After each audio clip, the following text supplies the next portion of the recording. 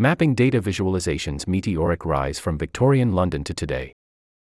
Today, data visualization is ubiquitous, created and used by experts and laypeople alike to make sense of an increasingly intricate and intricately measured world. However, some 200 years ago, the notion that fanciful images could accurately represent hard data wasn't taken seriously among scientists.